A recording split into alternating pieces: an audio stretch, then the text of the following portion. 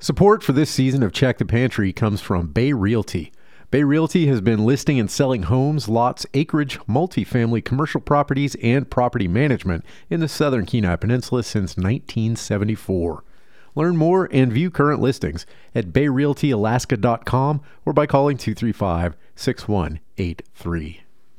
Additional support for Check the Pantry comes from the Grog Shop Wine Club, which each month provides members with 2 or 3 bottles of unique wines that are currently unavailable in the Homer market. These wines are curated by Patrick Driscoll, who has worked at Michelin star restaurants in New York and is the only Level 3 sommelier in Alaska. More information at 235-5101.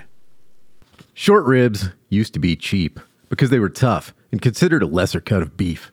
Now they're expensive, in part because more people discovered how delicious they are, and in part because beef should be more expensive anyway.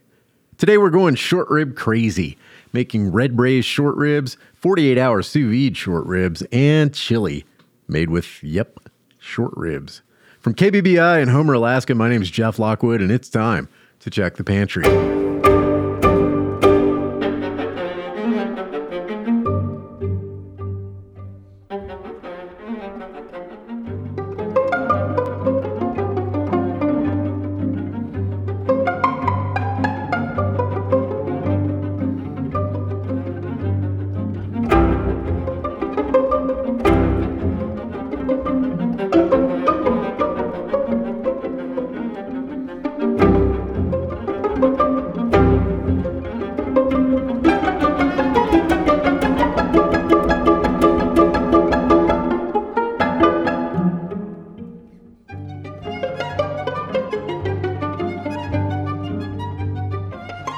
Short ribs can come from a lot of different places because the ribs of a cow are pretty long. At the top, they start in the chuck and end at the end of the rib section, sitting just below the rib eye.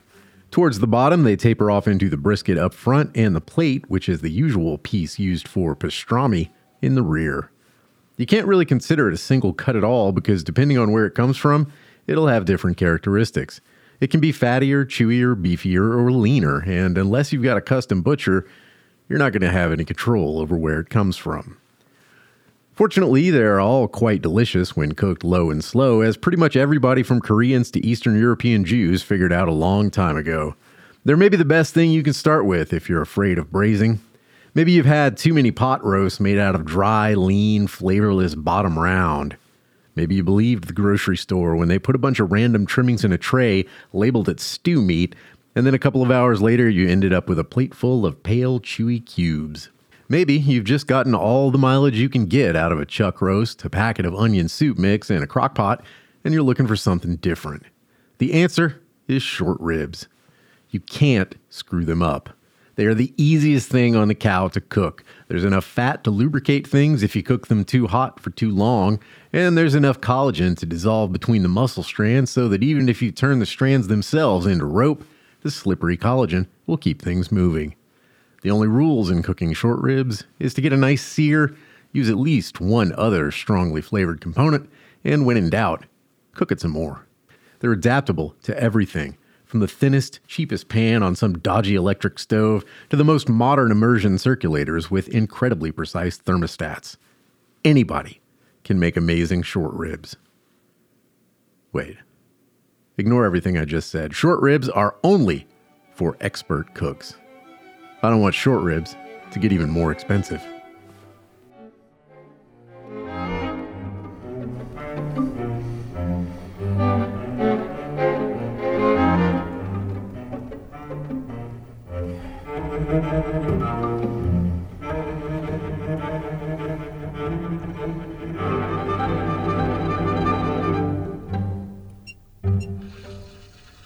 It's a little different from the usual sound for starting water to boil, which is that.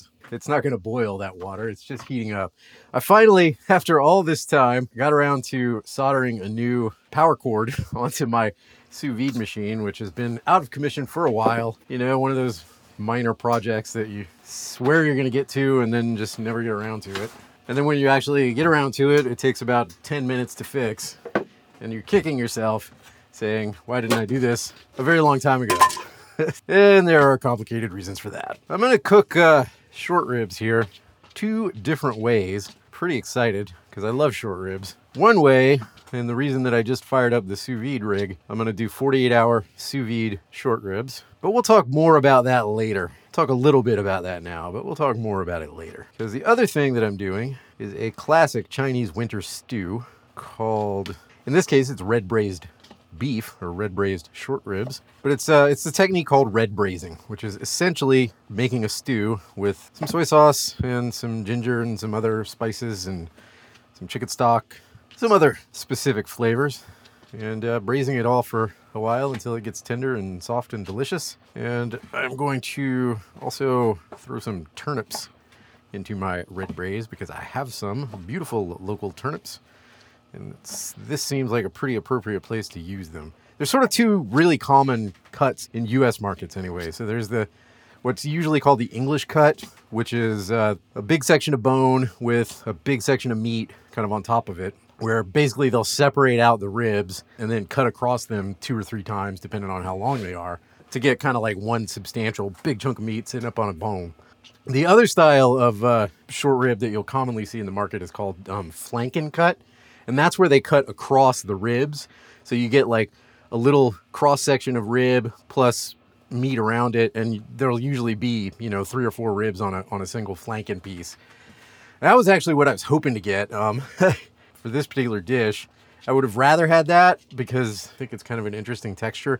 One of the hallmarks, I think, of the sort of really authentic Chinese and Chinese-derived cuisines is that a lot of times the way that they butcher tends to be a little different. They tend to butcher not so much to make like boneless pieces of meat. Like a lot of times they will butcher, across bones. Like, if you've ever seen like a traditionally butchered Chinese chicken, like they're pretty much hacking the thing into chunks with a cleaver.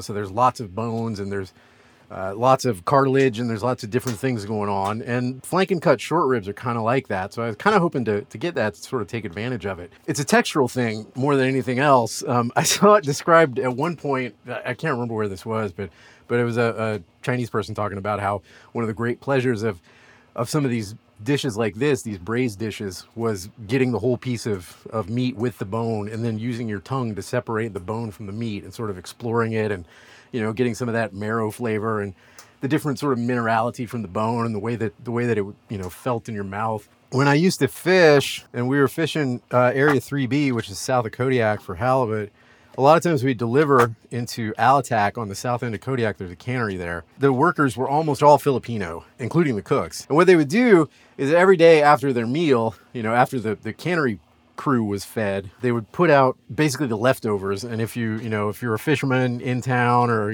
sometimes like tugs would stop in because of weather or whatever, anybody that was kind of around would go in. It was called mug up. You'd sit around, drink coffee, and eat kind of whatever the leftovers were. And almost every time that I ever went there was almost always some sort of a braised stew, and it almost always, it was usually pork, and it almost always contained a lot of bones. And that was like, you kind of did, you'd sit there and you'd sort of roll it around your mouth and maybe chew on it a little bit and spit it back out and go on with your meal. It's kind of an interesting texture that is definitely not really featured in Western cooking, particularly as you ascend the social hierarchy, where even the bones that we're more comfortable with, like, chicken bones and turkey bones and stuff like that. I got in trouble one time.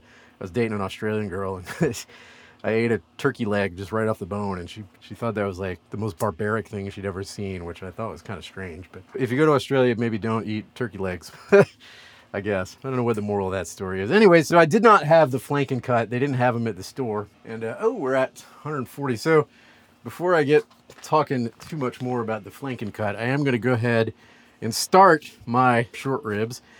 And I am literally dropping this thing in its original packaging. I debated cutting it open and resealing it to add some salt. But there's huge debates on whether or not you should add salt to the meat beforehand for sous vide. And I typically do, but I don't think that it makes enough of a big difference. And I definitely don't want kind of a cured flavor. I'm just going to throw this in literally straight in the bag that I bought it in. These are kind of a cool, like, I would call this Frenching personally. because that's usually what you call it when you scrape the bone back and make everything be up at one end of the bone. But this is like basically like a half a rib. I got this at McNeil where they peeled back the short rib from the bone for about 2/3 of the way down and peeled the flap of meat back and then rolled it up and tied it. And it's a really cool presentation. I think you could also call it a lollipop. And then they tie it so it stays shut.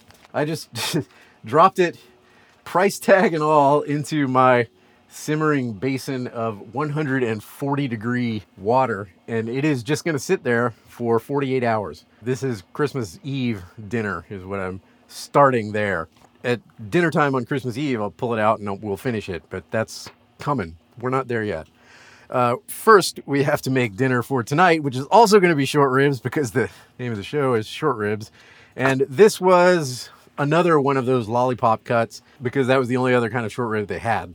I cut the meat off and unrolled it, and now I've sliced it into little chunks of, about an inch, 3/4 of an inch, something like that. Just little small chunks of beef. And I made some chicken stock too out of a roasted chicken carcass that I had. And I just went ahead and threw the bone that I peeled this off of, the rib bone. I just threw that in the stock too. So I am getting this particular recipe out of, as will probably not surprise anybody who knows me.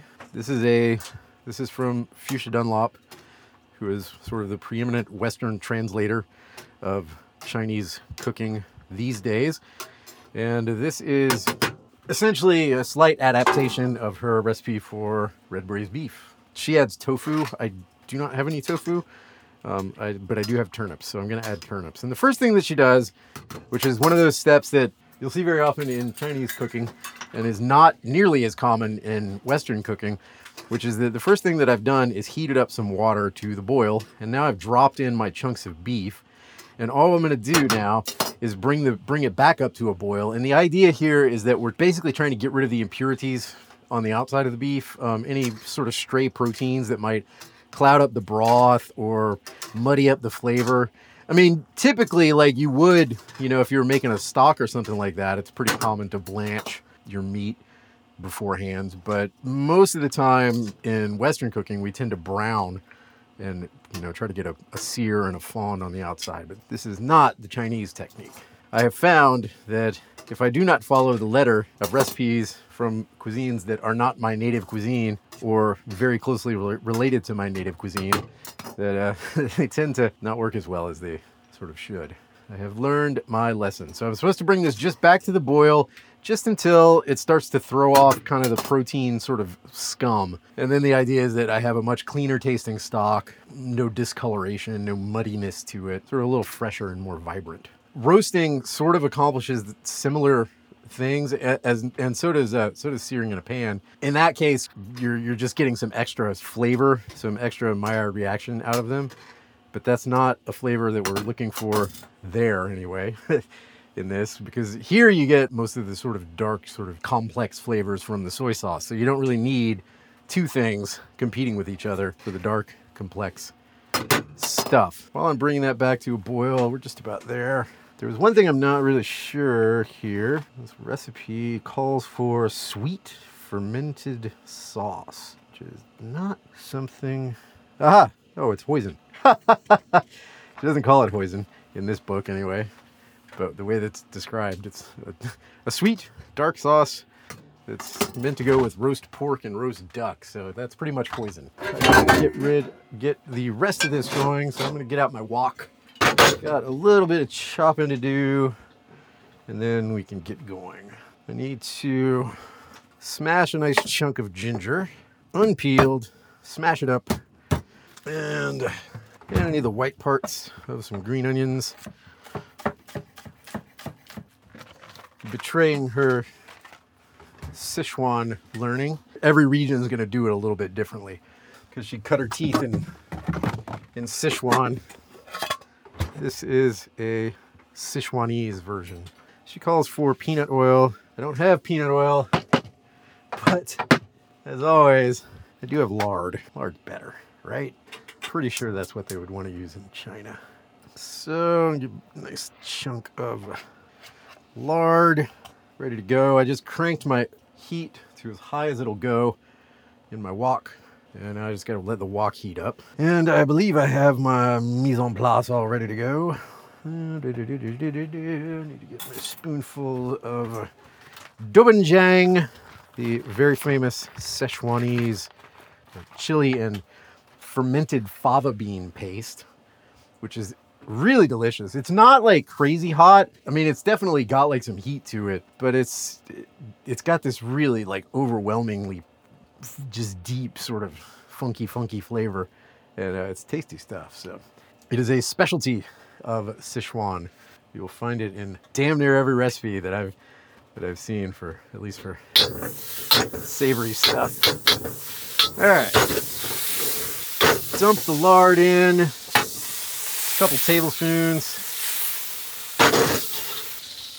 melt completely here, and there we go. There's my dobenjang. Spread that around. That's a couple of tablespoons of that too. It's really easy to find online. It's got a really nice red color too from the chilies. It's really beautiful stuff. So there's that. The ginger, the green onions, a little bit of star anise, and a few Szechuan peppercorns as well. We are just gonna stir that just for a minute. And finally, well, not finally, but here's my hoisin. Drop that in. Stir fry the hoisin for just a second. Add my chicken stock. A nice generous amount of chicken stock. Bring this up to a boil. Grab saucepan here, the one that I use to blanch my beef in. It's going to be my main cooking vessel here in just a second. Pour my beef back into my saucepan, and let's see. Oh, there was one more thing. It was actually in a different recipe for almost the same dish that was from her Sichuan cookbook. Can't remember the name of the spice now, but it's described as cardamom-like, and I think cardamom will make an acceptable substitute there. So dropped in a cardamom pod, because cardamom's yummy, you know. What else do we have here? All right, I need a little Shaoxing wine in the beef, a couple tablespoons, a little bit of dark soy sauce, which I think I have some. There it is. Dark soy sauce. I'll also add with the Shaoxing wine, just a tablespoon or so, and that gives it a nice color. Dark soy sauce in all the reference books I've ever read suggest that it's typically more used for color than anything else. It's a little sweet. I think they use caramel color to color it. Nice hot red braise liquid. Go ahead and add that. All that happens now is I wait. This is a lot of waiting. If you're gonna cook short ribs, you're gonna wait. And you know, other thing that I'm going to do, because I haven't decided exactly what the components of my final sauce for Christmas Eve short ribs is gonna be, do know that I want some very reduced stock for it. So I'm going to reduce the heck out of this chicken stock. It's about probably a quart. And I'm going to get that simmering. Ooh, already. That's a really sensational smell. So I'm not going to add the turnips right now, because this is going to have to cook for at least a couple hours. So I'll add the turnips in about an hour. It won't take as long to cook. I'm going to cover the pot, not all the way. I'm going to leave it a little cracked. She tells me to leave it partially cracked, so I'm going to do that. And then I can walk away, and I need to put some saran wrap over the top of my sous vide short ribs, which aren't going to be ready for another 2 days. So we can take a little break here, a pause in the activities. So it's an hour later, and the smell in my kitchen is pretty intoxicating right now. It's quite delicious smelling. I just turned off my reducing chicken stock, and I reduced my roughly quart of chicken stock down to maybe a cup. So that should be nice, a nice base for whatever I decide to do sauce-wise for the sous vide 48-hour short ribs. Ooh, man, it's quite delicious looking pot of red braised beef. It is definitely getting tender, but it's also definitely not quite there yet, which is good. It's going to take another hour or so. So now is going to be the time when I add my turnips. These lovely local turnips. Go in there, make a nice addition to the winter stew. So I'm going to peel them real quick, and then I'm going to slice them, cut them to be so they're kind of about the same sort of size as the beef. You know, so you're getting kind of a consistent mouthfeel. These aren't particularly large turnips. They're fairly skinny. And there is 3. Push my peels aside. Another stem end. Cut off the root end. And the most important thing is I don't want them to be super thick. Maybe a 1/4 of an inch. Cut them into little coins. I think that'll be a nice addition here. Just straight across. Not cutting them in half. Of course, if you're using like big, like supermarket turnips, you probably want to dice them down a little further. But these just, you know, roughly the same thickness as the beef. We want them to coexist happily together. There we go. And that's 3 sort of small local turnips. And I'm just going to throw them right there in the pot. And oh, they look so pretty in there. And we'll just let this go at this same bare simmer for another hour. And then we should be ready to finish this off. I got to set my alarm so I remember to start steaming my rice in about a half hour, because I got to have some rice. And then I think I will also do a quick little stir fry of some bok choy. That'll do us for this meal. So we shall return. Okay, just about done here. I got some bok choy. I'm just going to stir fry it with a little bit of garlic, just to have a nice green stir fry vegetable. Go along with my beef. I also made some rice. I steamed some rice. And I'm going to take a quick little... I mean, this stuff looks amazing. Oh, that's good. Ooh. Oh, yeah. Oh, that's delicious. I just took a little chunk of the beef. It's really, really nice. There's the tiniest little tingle all the way in the back of my throat from the dobenjang, but it's definitely not like overpowering or anything. Once again, I have very smartly done the dishes while I was recording. I'll try one of these turnips too. While I'm waiting, off. Oh yeah, I've started to bring out a little bit of the sweetness of the turnip, but it's also still got that kind of peppery spiciness that a turnip kind of always has, you know? It's always gonna have a little bit of a bite. Disrespected vegetable, the turnip. If I was just making this for myself, or if I was making it for people who liked a little more heat, I would definitely add some chili oil and or maybe some crushed dried chilies or something to this bok choy. I think it'd be really delicious, but it's not just for me, so I'm not gonna do it. Hot wok, cold lard, in goes a little bit of garlic, just till I smell it, which is now. And I'll toss in the stemmier parts of the bok choy first.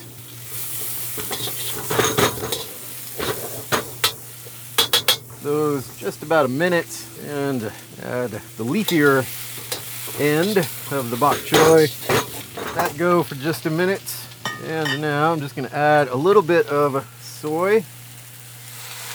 Maybe a tablespoon, about the same, Shaoxing wine, and a little splash of Zhenjiang vinegar, black vinegar, kind of sweet, a little bit, almost kind of malty. It's not quite like malt vinegar, but it's kind of similar. It's in the same family for sure. It's a rice, very dark rice vinegar. And do I need anything else? Nope, I don't.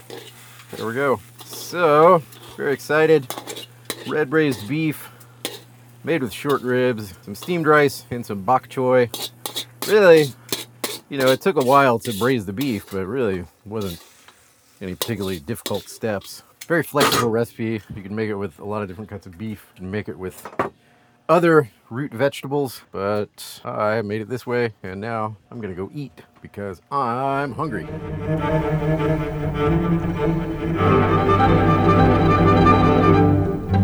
Well, it is actually almost exactly 48 hours later. The sous vide, the immersion circulator is still running merrily away with my short ribs in it. And I can probably pull it right now and cook it, except it's not dinner time yet. So I'm just going to leave it in there. One of the really nice things about sous vide is obviously the timing is not super critical. Once you've hit the point that you're looking for, you know, I mean, as long as you're not like overshooting it by, 10 or 12 hours, then you're pretty well good to go. Just doing some prep so that actually making dinner tonight, it's Christmas Eve, should be fairly straightforward. I am currently getting the sauce ready, and I decided to just go with a really basic with my chicken stock that I simmered down to, now it's it's an extremely firm jelly, which is what I want. And I've just dropped it into a pot of wine. There's a fair amount of wine in there because I want to reduce this wine down quite a bit. And I think I mentioned it on the show before, but it's always a good idea when you're reducing red wine to make sure you've got something with some protein in it. The tannins in red wine can become harsh if they're sort of left alone, but they'll actually bind to the proteins in the chicken stock as they cool down, so you don't get kind of that overly tannic note that can sometimes happen if you just reduce red wine straight. It's always better to have something with some protein in there to bind those tannins. Chicken stock, you could even throw just like a piece of ham or something in there, or some cream actually would work. There's enough protein and cream to help out with that. Just anything, pretty much anything that does have a significant protein content. So I'm just going to simmer that down, and then I roasted some mushrooms, and I'm going to add the mushrooms to this stock or to this this very simple sauce. Probably finish it with some butter, I think, and not too much more than that. Really want the short ribs to kind of be the star. Yeah, I don't think I'm going to put any seasoning, any spices or anything like that. I will add, obviously add some salt once I get this thing reduced to where I want it, but it's a terrible idea to salt your stock in advance, so don't. Yeah, so this can pretty much sit and do its thing. Just don't want to over reduce it. So we'll let that go, and now I'm gonna get prepped for my second dish, which this one's actually gonna pull double duty for me because I'm making Christmas dinner tomorrow too. I'm gonna repurpose this dish for Christmas too. What I'm making now is I'm just gonna make some really, really simple creamed leeks. I love creamed leeks. They're delicious. They're super easy to make. Everybody likes them. Even confirmed onion haters frequently will enjoy some creamed leeks. They're easy, they reheat well. And tomorrow, with whatever's left from my creamed leeks, because I'm making a fairly large batch that we're most definitely not going to finish tonight, tomorrow I'm going to use the creamed leeks as part of the custard base for a leek and mushroom and maybe blue cheese. I don't know. I'm still kind of working it up in my head. I'm going to make a galette, a savory galette, to go along with the ham and the mac and cheese that I'm going to make. That'll be good. Cut down the amount of labor tomorrow. Okay, so there's my leeks. The top's trimmed down to just the white parts. Grab a strainer here. Slicing them into rounds. Definitely a little dirt in these. Dump these in a bowl, fill it with water, swish them around a little bit so that any dirt sinks to the bottom and the leeks kind of float to the top. And that's pretty good. They're not too dirty. Just separate out as many as you can. Run your fingers through, get the dirt out. Rather than pour through the strainer, I'm going to just scoop them out with my hand so that any dirt that's fallen out of them stays on the bottom and doesn't come with them into the strainer.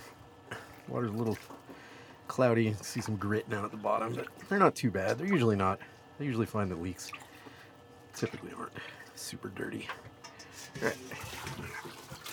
So there's that. Let those sit for just a second. Already I can see that my red wine sauce is starting to precipitate some sediment. I will scoop out with yet another strainer, the underrated kitchen tool. Scrape out that little raft of sediment there. And I got some butter going now in a heavy bottom saucepan. Probably 2 tablespoons. I think I need a little more actually. This is 3 leeks, so there's quite a few leeks here. You can take a fairly solid hit of butter. my heavy cream, which is gonna get some use here. And I'm also gonna make some au gratin potatoes here in just a little bit. That's for tonight. It's all a little heavy, but you know, it's Christmas dinner. It's not supposed to be light. Definitely gonna need to strain this sauce. Fair amount of sediment in it from the wine, which is pretty normal for red wine. And this is just it's kind of my standard house red wine. It's just a really simple French, southern French box wine. It's cheap, it's delicious, it has chickens on it. So I'm gonna push this butter a little bit. I'm gonna brown it just a little because I think that'll be tasty. A little hint of brown butter in with the leeks. In go the leeks. Stir them around a little, sprinkle some salt on them, roll them around in the butter. I just want to soften them up here, sweat them a little bit, then we'll add the cream. All right, these guys are starting to soften up a little. So now I'm going to add the cream. Not very much, just maybe a half a cup. It doesn't need a ton of cream. We're not making soup or anything here. Cream, and I have some mustard here. I'm going to add a little mustard. All the hard work's done now for my creamed leeks. And now, just going to grab the cover, let it come up to a nice vigorous simmer. Okay. Slap the cover on, throw it on my simmer burner, pretty low heat. And those guys just need to cook for like probably 45 minutes, maybe an hour, we'll see. I'll just check on them now and then and see when they're done. Sauce is intensely savory. We'll see. I don't know. Might need something else. But I'm going to get going on the next bit of silliness. Make some potatoes, au gratin. Very simple, very easy dish that nonetheless people think is really impressive. I'm just buttering a gratin dish. I got a small one because there's only 2 of us, so it doesn't need to be 9 by of au gratin here. Smash a garlic clove, cut it in half, and rub it all along the inside of my gratin dish so I get a nice, subtle yet distinctive garlic flavor. Classic old trick that works very well when you want garlic, but not garlic! And I'm about to bust out my mandolin, so probably 3 potatoes will be good, but I got a 4th just in case. And these are purple potatoes. They're really nice local potatoes. Some of the last ones I have. I made some purple potato gnocchi with these potatoes. It was really quite delicious, I must say, and pretty. Now for these, I'm actually going to stand them up on end, just because I think it kind of looks cool. And you get some nice crispy edges too when you do them this way. Sometimes I do them this way, sometimes I don't bother. So I'm gonna put all my potatoes in a bowl. Potatoes in a bowl. I'm gonna salt the potatoes while they're in the bowl. And I'm going to add some of the cream to the potatoes in the bowl. I didn't wash these potatoes either because we want that extra starch to cling to them. We don't want to rinse that away because that's going to help give the gratin some of its structure so it doesn't just totally fall apart.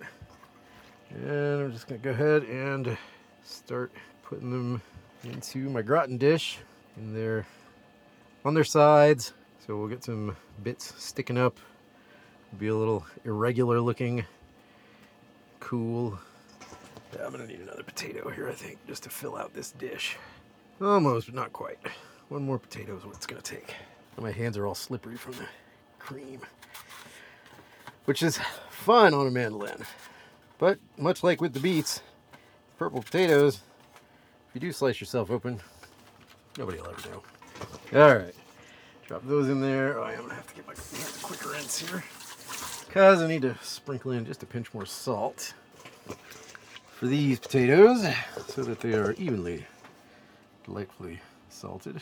That is gonna fill it just perfectly. So I got my beautiful purple potatoes all stuffed in here very nicely. Grab my microplane and some whole nutmeg before I pour the cream over the top of this. Just gonna grate a little fresh nutmeg so that when I pour the cream, it'll pick up some of that and carry it down into the crevasses that this thing is filled with. There we go. Nice amount of nutmeg. Turn my oven on. Let's go with 425. And now I'll pour the cream that's left in the bowl first. And then add a little more. Gently. I don't want to fill it too much, you know. You don't want to boil the cream over or anything. My wife would be mad at me if I didn't put any cheese on, so we've got some Gouda here. I'm going to go ahead and throw on top. I'm grating it, but I feel a little of it's coming off in sort of bigger chunks too, which is totally fine because it's all just going to melt. From experience, I know that I'm going to want a baking sheet under this. Otherwise, it'll make a giant mess and it'll drip all over my pizza stone. The last thing we need is some panko for the top. Something to soak up that cream and steam. Be nice and crispy up there. Just a nice layer. Don't want to pile it too deep, so I'm covering up the cool little ridges of the purple potatoes sticking up out of it. This is actually a pretty cool looking dish. I'm really curious to see what it looks like when it comes out. And throw that in the oven, 425. Probably take about an hour, I'm imagining, maybe a little bit longer.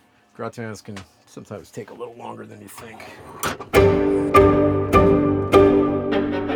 So I am pretty much done with the prep for tonight, except for my sauce, which is actually getting pretty close to where I can start finishing it. And we'll talk about what I'm going to do with the short ribs as they bathe away in their hot tub at 140 degrees. If you've never messed around with sous vide, this kind of thing, the 48 hour, or some people, you know, like I say, some people do 72 hour at an even lower temperature for short ribs. This is one of those recipes that really will convince you. You know, like, I'm pretty sympathetic to the idea that it's, you know, kind of overkill for a lot of like steaks and stuff like that. I mean, it definitely has its place for that, but I think you can generate just as good a result with a steak on a grill. And I kind of feel that way about a lot of the ways of doing sous vide. I mean, there's a lot of them that make, particularly if you're in a high volume restaurant situation, that make a ton of sense. You know, it makes a ton of sense to do like your fish or whatever, sous vide. But at home, for a lot of things, I really don't find that it's much of an advantage to do it. But there are things that you can do with an immersion circulator and a tub of water that you cannot do any other way. And these particular short ribs are one of them. There's no other way to make perfectly medium rare short ribs that are also incredibly tender. If you just tried to sear some short ribs and leave them medium rare on the inside, they'd be so chewy and tough and nasty, like you wouldn't be able to eat them. They'd be just revolting. But ordinarily, when you're cooking short ribs, they're always going to have, you know, you pretty much always have to push them to, you know, generally pretty high temp. And if you're not careful, and if you don't do it in such a way that it doesn't like expel all the water, it's really easy to make the meat itself kind of tough, kind of dry and stringy. Fortunately, short ribs are pretty forgiving because they have so much fat, but it's still, I mean, it's possible. It definitely happens if you do it, you know, if you cook them too hot, too fast, it can happen. Or if you cook them too slow for too long, it can also happen, because it's really hard to cook any food under temperature of boiling water unless you have an immersion circulator, because it's so precise that it just keeps it at the right temperature, and it's magic. And by holding it at that temperature for as long as you do, the collagen still breaks down. It just takes a lot longer at these low temperatures, but the moisture and the water in the meat is not driven out to nearly the extent of braise or any kind of a low temp stovetop or oven cooking method. You just lose way more moisture because the temperatures are so much higher. And this way, that doesn't happen. And the fat still renders because it's in there for so long. It just takes again, it takes longer. The muscle fibers don't squeeze down as hard as they do when they're under a higher temp. It's a much gentler process, and so the result is that you get this incredibly like butter tender, super soft, but still like very well marbled and really amazing texture. It's almost like the texture of a fillet joins with like the fattiness and the richness and the mouthfeel of a good ribeye. It kind of unites the two almost. But it's not, even then, it's still a little different, like short ribs are just, they've got a unique flavor. They're super beefy. They have like almost kind of a minerally, almost like a little gamey flavor, like they're pretty intense. And getting that in this package is really pretty incredible. So what I'm going to do, and I'm probably not going to record this happening because I'm going to be basically putting it on the table immediately when it's done here. But what I'm going to do, and I actually thought about dragging my grill out from under the tree where it lives in the winter. It's covered with snow right now, but I thought about it, and I was like, that's a lot of trouble for something that's going to take like 3 minutes to grill. But what I'm going to do is I'm going to heat up a skillet, a cast iron skillet to crazy, as screaming hot as I can get it on my biggest burner, and plop that, and take it out of the bag, pat it dry, because as we all know, wet meat won't really brown. Pat it dry with some paper towels, and basically right after I take it out of the sous vide, and slam it down on this screaming hot skillet until I get a crust, flip it over until I get a crust, and then get the sides too, and get as much of a crust as I can, and then we'll serve it that way. I'm very excited to actually probably slice it across it and plop it down on the plate. Pour some of this sauce on it with the mushrooms and maybe even some blue cheese. So that's my plan here. And then tomorrow for Christmas, ooh, look at that. I just took look at that. Oh, that's beautiful. Pop the cover off the leeks. The leeks are releasing tons and tons of gorgeous leek juice into this beautiful sauce.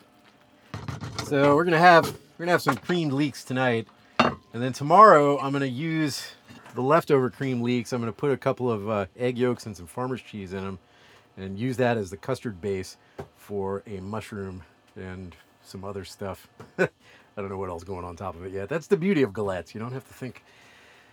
You don't have to plan them too hard. And that'll go with our ham. I'll make a ham and some mac and cheese and a Bass cake. I'm making a Bass cake for Christmas dessert because I have a ton of almond flour and I really like Bass cakes, and everybody that's coming over tomorrow really likes them too. So okay, right now it's a little harsh. It's super one-dimensional, but that's okay because all we have in here is wine and chicken stock. So I got a little tomato paste. That's actually pretty classic in wine sauces. I'm gonna add that, but I need to brown it first.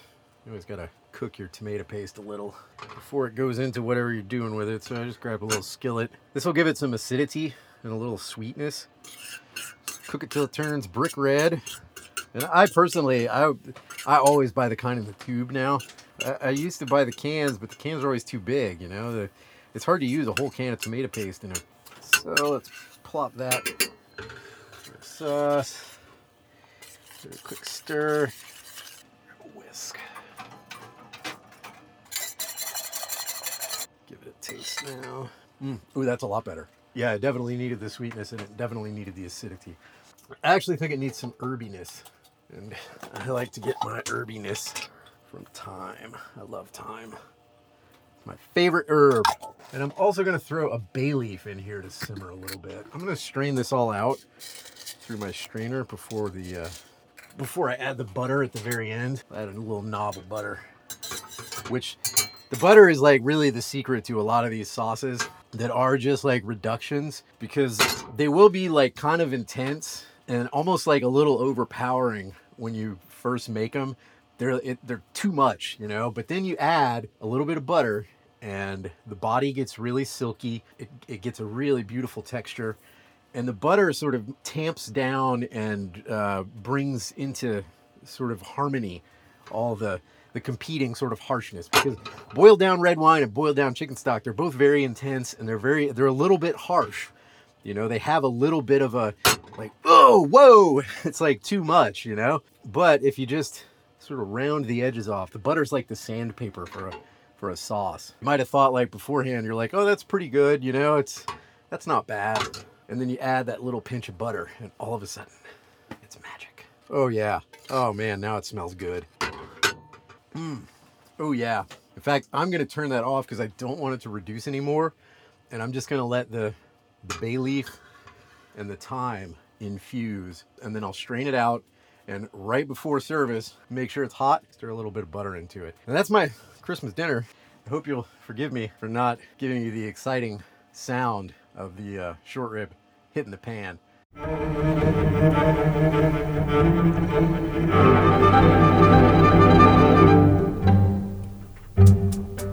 All right, for our final trick today, I'm gonna do something that it's probably a huge mistake, but I'm gonna do it anyway. I'm gonna make some with some short ribs. Now, I lived in Texas for 6 years, something like that. Wasn't my favorite place in the world, let's put it that way. But one thing that Texans are proud of, and justifiably so, I think, is chili. Let's give credit where credit is due. It is a fabulous dish, although it has much more to do with Mexico than it does with anything particularly modern Texas. That's how she goes in this world. So I'm going to make some chili. I bought some short ribs. These are the flanken cut across the bone. You get a lot more meat and a lot less bone. I cut them into big chunks right now. I'm going to sear them real quick, and then I'm going to cut these short ribs into much smaller pieces. Anytime you're making like a beef stew, anything with like smaller chunks of beef, it's actually a pretty good idea to cut them into kind of big chunks first and brown them that way. Because you've probably noticed this, but if you try to brown a lot of small pieces of meat in the same pan, a lot of times they'll give off a lot of water. They don't brown as well.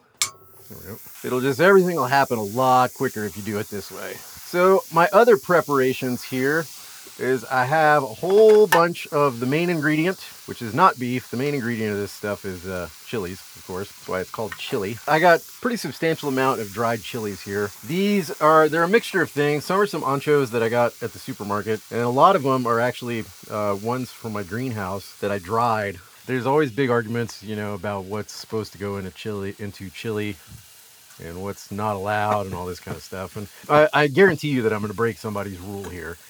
But in general, yes, I do come down on the side of no beans. I agree with them there. And I'm also down on the side of no tomatoes either. I see a lot of tomatoes in some chilies, and I think chili's better without them. Really, the red flavor and the sauce itself should be mostly actual chilies. I soaked my dried chilies. They soaked for probably an hour, so they're nice and soft and reconstituted. And I'm just slicing them real quick, and I'm putting them in my mortar and pestle because I'm going to start grinding these into a paste. It's really a pretty simple dish. Like, there's actually not a lot of ingredients in a well-made chili. I've got some onions chopped. Those are going to go in a little bit. I'm going to put some garlic in because I like garlic, and a little bit of cumin and a little coriander. Not too much because I don't want to detract too much from the chilies. Nice browning on the first short ribs, and I'm only browning them on one side. You know, I'm not trying to like cook these things super hard. I'm just trying to generate a little bit of extra flavor and try to get a little bit of a little fond on the bottom. Just give it an extra dimension, you know. So while I'm waiting for those to brown, I'll go over to my mortar and pestle. I'm just gonna start mashing my chilies down, kind of aggro with them. Definitely looking for a paste here. I'm going to add a little salt in here just to give it something to grind. So I'm dropping in my onions. Turn that down a little. I don't want these to brown. I just want to sweat them. There is a debate about onions as well. Some people say you shouldn't put onions in chili. I am not of that opinion. Toast a little cumin. Toast a little coriander, and drop some white pepper in too. Just until they're toasted. Drop them. They're a little fragrant, pop them into my mortar and pestle and continue to go to town. Add a little more salt. Salt and the spices, once you start getting the chilies mostly pulverized, they'll sort of act as a grit. They'll help you to get it a little finer. Grab a couple cloves of garlic, because I like garlic. I mean, I just like it. All right, I'm going to add garlic into my chili paste as well. Rough chop these garlic. I'm just putting a couple cloves in, but they're big cloves, and I think I'm down to this stuff that's from my garden. So they're pretty pungent. And just pounding those into my thick red chili paste, which is now, very intoxicating smelling. Now, if I was a Mexican grandmother, I would probably do that for another 45 minutes, and it would be the best thing you ever ate. But I don't think you want to listen to 45 minutes of me grinding chilies. Pretty good for a gringo. Scrape that off. So I just added a little bit of the chili water into the mortar directly, because I want to make sure, these are going into a fairly hot pan without a lot of cushioning. So I want to make sure there's some water to absorb some of the heat right away. Go ahead and add this awesome, delicious, oh man. Oh yeah. Oh, that smells good. Oh, that smells good. Now I've got a nice paste of onions, my chili paste, and it is cooking.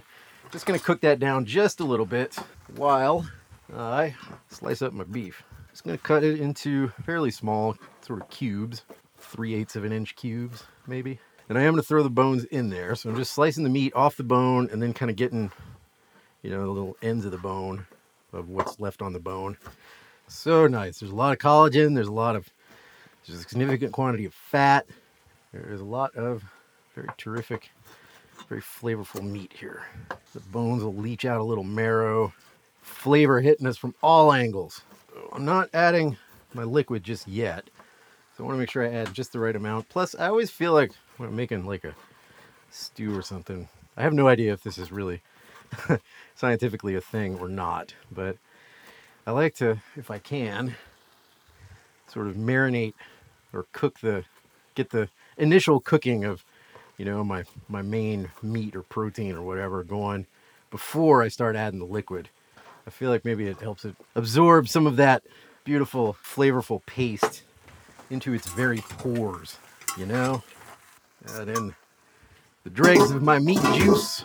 Add all my meats, my beautiful short ribs. Now I'm going to stir them. This looks good.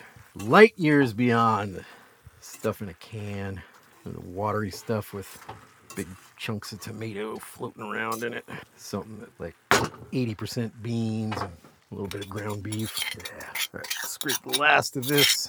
I'm going to pour the water into my mortar and pestle. Get the last of the mortar and pestle stuff going. Just to finish off my liquid, because it needs to be a little liquidy at the beginning, because it's going to take a little while for this to cook down, and we're going to lose quite a bit of water. So I'm just going to add plain water. A lot of people would sort of automatically reach for the chicken stock, and it wouldn't be, there's nothing wrong with it. It'd be very delicious and tasty. But sometimes, particularly when I'm cooking things that are really, really highly flavored like this, with a handful of sort of very intense flavors that are sort of competing with each other a little bit and that you're trying to sort of harmonize together, I actually like just the clean sort of flavor of water. It's almost like it's easier for them to be what they are. Like they're transformative enough. The water itself just allows them to be the flavor that they are. It's not everything that I'm like that. With something like this, where there's a lot of really big, intense flavors, I kind of am. So I'm going to put that on my simmer burner, and I'm going to let that go for, I don't know how long it's going to take. It's going to be at least an hour, I think. Probably an hour and a half later, maybe. And we are pretty well there. Ooh, that's good. Yes. The short ribs themselves are completely lovely and tender and soft. I did add a little bit more water, mostly so it'll absorb this sort of last wrinkle that I'm about to pull here. But this is dynamite. Even Texans would have to admit it. They wouldn't want to. They don't like giving credit to anybody from Louisiana. ever. I'm not going to say this is better chili than you can get anywhere in Texas, but this is a solid chili. So I'm just pulling the bones out right now. And I actually want to thin it out a little bit more because there is a last, and I don't remember where I picked this up. I can't even remember if it's like a full-on regular thing with chili. The first time I tried it, I was like, man, this is awesome. So I just put in a couple of generous tablespoons of masa harina, nixtamalized corn flour. Part of the reason that I made it a little more liquidy at the end here is so that the masa would have some liquid to work with. It will thicken it. It will also give it a very distinctive corn flavor and a sweetness that I think the counterpoint of the sweetness of the masa and the heat of the chilies, because this is not, depending on what peppers you use, that's gonna tell you what kind of heat profile you have. What these are, this is definitely, it is warm. I would describe the heat as being mostly kind of on the tip of the tongue and then sort of spreading throughout the mouth. There's not a whole lot right on the back, and it's definitely not like hot. It's not overwhelming. If you're somebody that wanted like get your sinuses blown out, like this isn't going to do that. It is a really nice, deep, lasting heat. So I put a couple tablespoons of masa. It just gives it this really completely different dimension. It needs a little bit of time to cook with the masa and let it integrate, but this chili is pretty much done. And let me just take a little taste of it with the masa added. Oh yeah. Yeah, and that is like just that little addition of that masa like makes everything alive. It actually intensifies the heat a little bit, but in a really, really nice way, in a really round sort of, it's a very complete flavor. I'm just going to let this go for just another few minutes, and then it's going to be ready. I'm going to get some Fritos. I'm going to make myself a nice Frito pie with this. I love Frito pie. I tried to make Fritos one time when I was working in a restaurant, and we had some masa around, so I made a paste and I rolled it out, because Fritos are basically just fried masa with some salt. Like that's it. Except the way that they make them is they extrude them under really high pressure. So there's not like a bunch of air and stuff in there, and they get that characteristic Frito texture. And the ones that I made, it's totally not worth trying to make your own Fritos. Let's just say that. I mean, they were good. They weren't bad, but they weren't Fritos either. So if you're from Texas, I hope you will accept my extremely worthy entry into the pantheon of chili.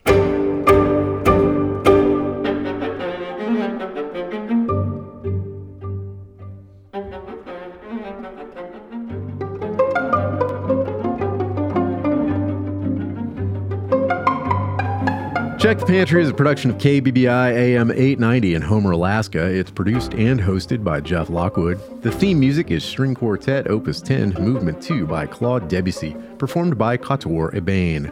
This is the third episode of the winter 2021-22 season of Check the Pantry.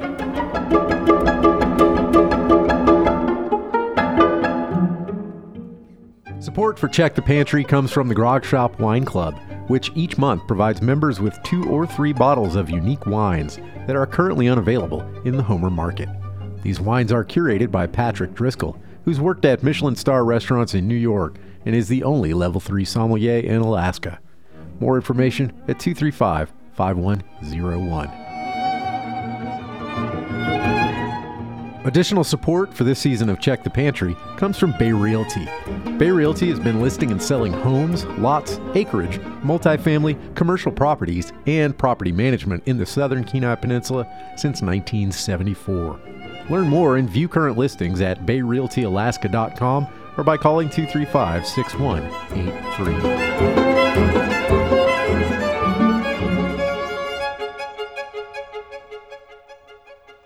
Your financial donation as a listener makes this and other KBBI programs possible.